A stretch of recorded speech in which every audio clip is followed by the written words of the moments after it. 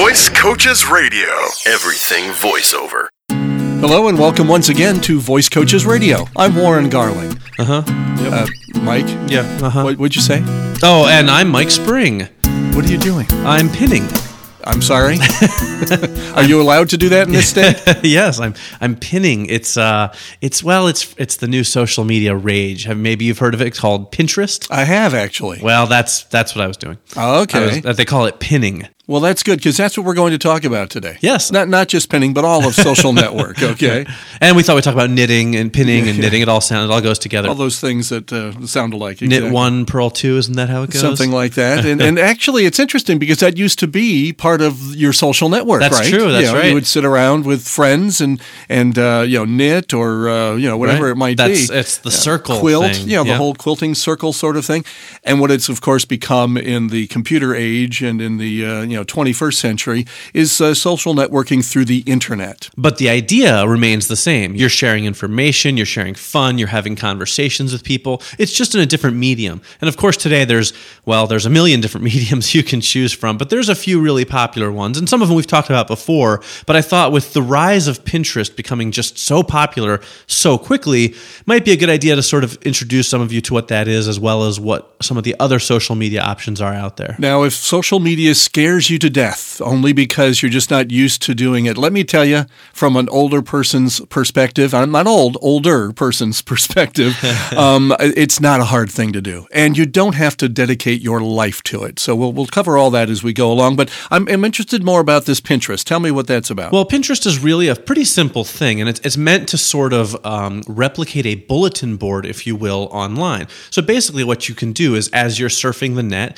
and you find pictures or videos or anything graphical that you find interesting or funny or whatnot, you can pin it to your board, which is basically like taking a postcard and sticking it on a bulletin board. Sure. So you can collect all the funny cat videos and the cartoons and pictures of your kids and whatnot that you see online. And the great thing here is you don't run out of thumbtacks. That's right, exactly. They're all virtual. It took me a little while to warm up to it, but what I find now is that all these things that I tend to put out on my personal Twitter account, a lot of them tend to be funny videos or pictures or whatever. Now, instead of having to search through my Twitter feed to find them, there's one place that sort of houses them all. So it's a very convenient kind of repository for things that you like. Now, how does that tie into voice acting? I was just about to ask you that. Well, it doesn't. I mean, not really, but it just sort of is kind of another way to sort of share things with people that you like. And maybe it's a good place for you to put up, examples of your work. If there are videos you've narrated that you can get access to, you can pin them and have sort of a board all about your voiceover career or other voiceovers that you like.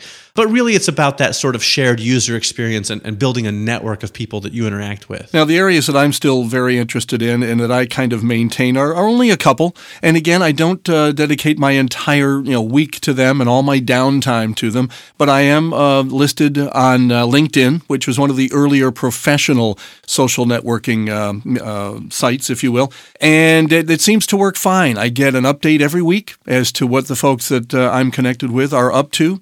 And I don't think I post to it more than once or twice a month myself when I do some work for someone or there's something interesting that's happened in my life. I think the last thing I did, I know we weren't going to continually mention this week to week, but I mentioned that I won the award a few weeks ago that you and I won for Best Podcast, right. the Addy Award. And so, that goes up, and then professionals that I don't connect with perhaps on other social media are seeing what's going on in my life that way. And then the other one, of course, is Facebook. Everybody seems to be on Facebook. I think the latest figures show that actually folks 55 and above are the biggest joiners right now of Facebook.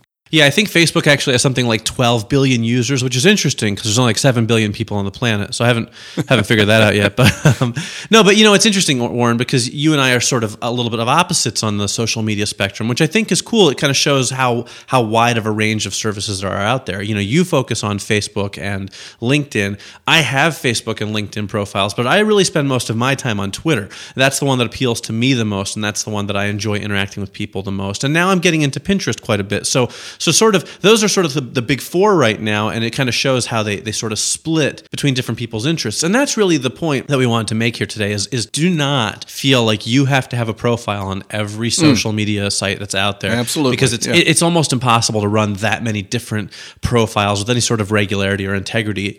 Pick the one or two that interests you and then focus your time on that. And even when I say focus your time, like with Warren, he's not on them all the time. No. You only have to dedicate as much time to social media as you want to. Warren updates, every so often. I update on Twitter a lot more often because that's what I enjoy doing. Don't ever force it or feel like you have to do it if it doesn't interest you. It's just another medium with which you might make connections that can help you in your voiceover career. And one thing to keep in mind is that you've got a brand that you've set up with the way you look on your business cards and the way your CD demo looks, your packaging and all that. So you want to make sure that brand carries over into Facebook. I've got a brother who's got his own business, and he recently took his photo off of Facebook and put his business brand name up next to it. Great idea, because every time he comments or goes online and wants to talk with somebody, he's branding himself every time. And as a continuation of that, make sure if you're going to be on a social media network that people know about it. So at the very least, your email signature should have a link to your page on Twitter, Facebook, whatever it is that you're using to brand yourself. And, if you want, maybe put it on your business card or on your CD demo. That's up to you, but it should be at least accessible enough that people can find it when they want to. So remember, you don't have to overdo it, but social networking is here. It's here to stay. And sometimes it's a great way to make contacts that you wouldn't have a chance to do any other way. That's right. And Warren, it dawns on me with the way you and I interact differently on social medias, we're like ebony and ivory. That's one of my favorite songs by Paul McCartney and Stevie Wonder. Very nice. Thank you for mentioning that. Well, I was going to reference Band on the Run, but I couldn't quite figure out how to make it work. So I thought that, ebony and ivory would work. I appreciate the music mentioned, and, keeps me feeling good about, sharing musical tastes with the audience. Now, if you're still wondering if voice acting is for you, if this is the business that you really want to get into, we've got a way to help you decide. It's our single evening adult education class called Getting Paid to Talk. And Voice Coaches offers this class year-round at universities, colleges, schools, and recreation programs across the U.S. and Canada. There's a good chance we're going to be near you soon. That's right. The week of April 23rd will be in Atlanta, Georgia, Salisbury, North Carolina, Washington, D.C., Longwood, Florida, my old stomping grounds, Springfield, Massachusetts, and Elko, Nevada, not to be confused with Elmo, which we all know is located on Sesame Street. Also watch for us in multiple locations on Long Island, New York. We're going to be in Baltimore, Maryland, and Allentown, Westchester, and Pottstown, PA. Exact dates and locations are available with one quick phone call to 866-887-2834. Or you can send us an email to podcast@voicecoaches.com. We also look forward to hearing your comments, your questions, and your topic suggestions, as well as... If you break into song right here and it's a McCartney tune, I'm out of here. Darn, how did you know that's what I was going to do, Warren? I had that feeling for some reason. We'll get together again next week, folks, but I'll have a muzzle for him. Don't worry about it. Visit voicecoaches.com for more voiceover news and information. Okay, well, I know how we're ending, and we kind of know how we're starting. Let's hope we have something for in between. If not, we'll just make it a really short podcast this week. That's all. Of an intro and an outro, and we'll see if anyone notices. What's the worst that could happen? Exactly. We've probably already done the worst that could happen. Yeah, exactly. It was episode 72. I'll never forget. No, I'm just kidding. It's just another medium with which you might make connections that can help you in your voiceover career. I have no idea where to take that. So remember, you don't have to overdo it. It would fit. That's right. And Warren, it dawns on me with the way you and I interact differently on social medias, we're like ebony and ivory.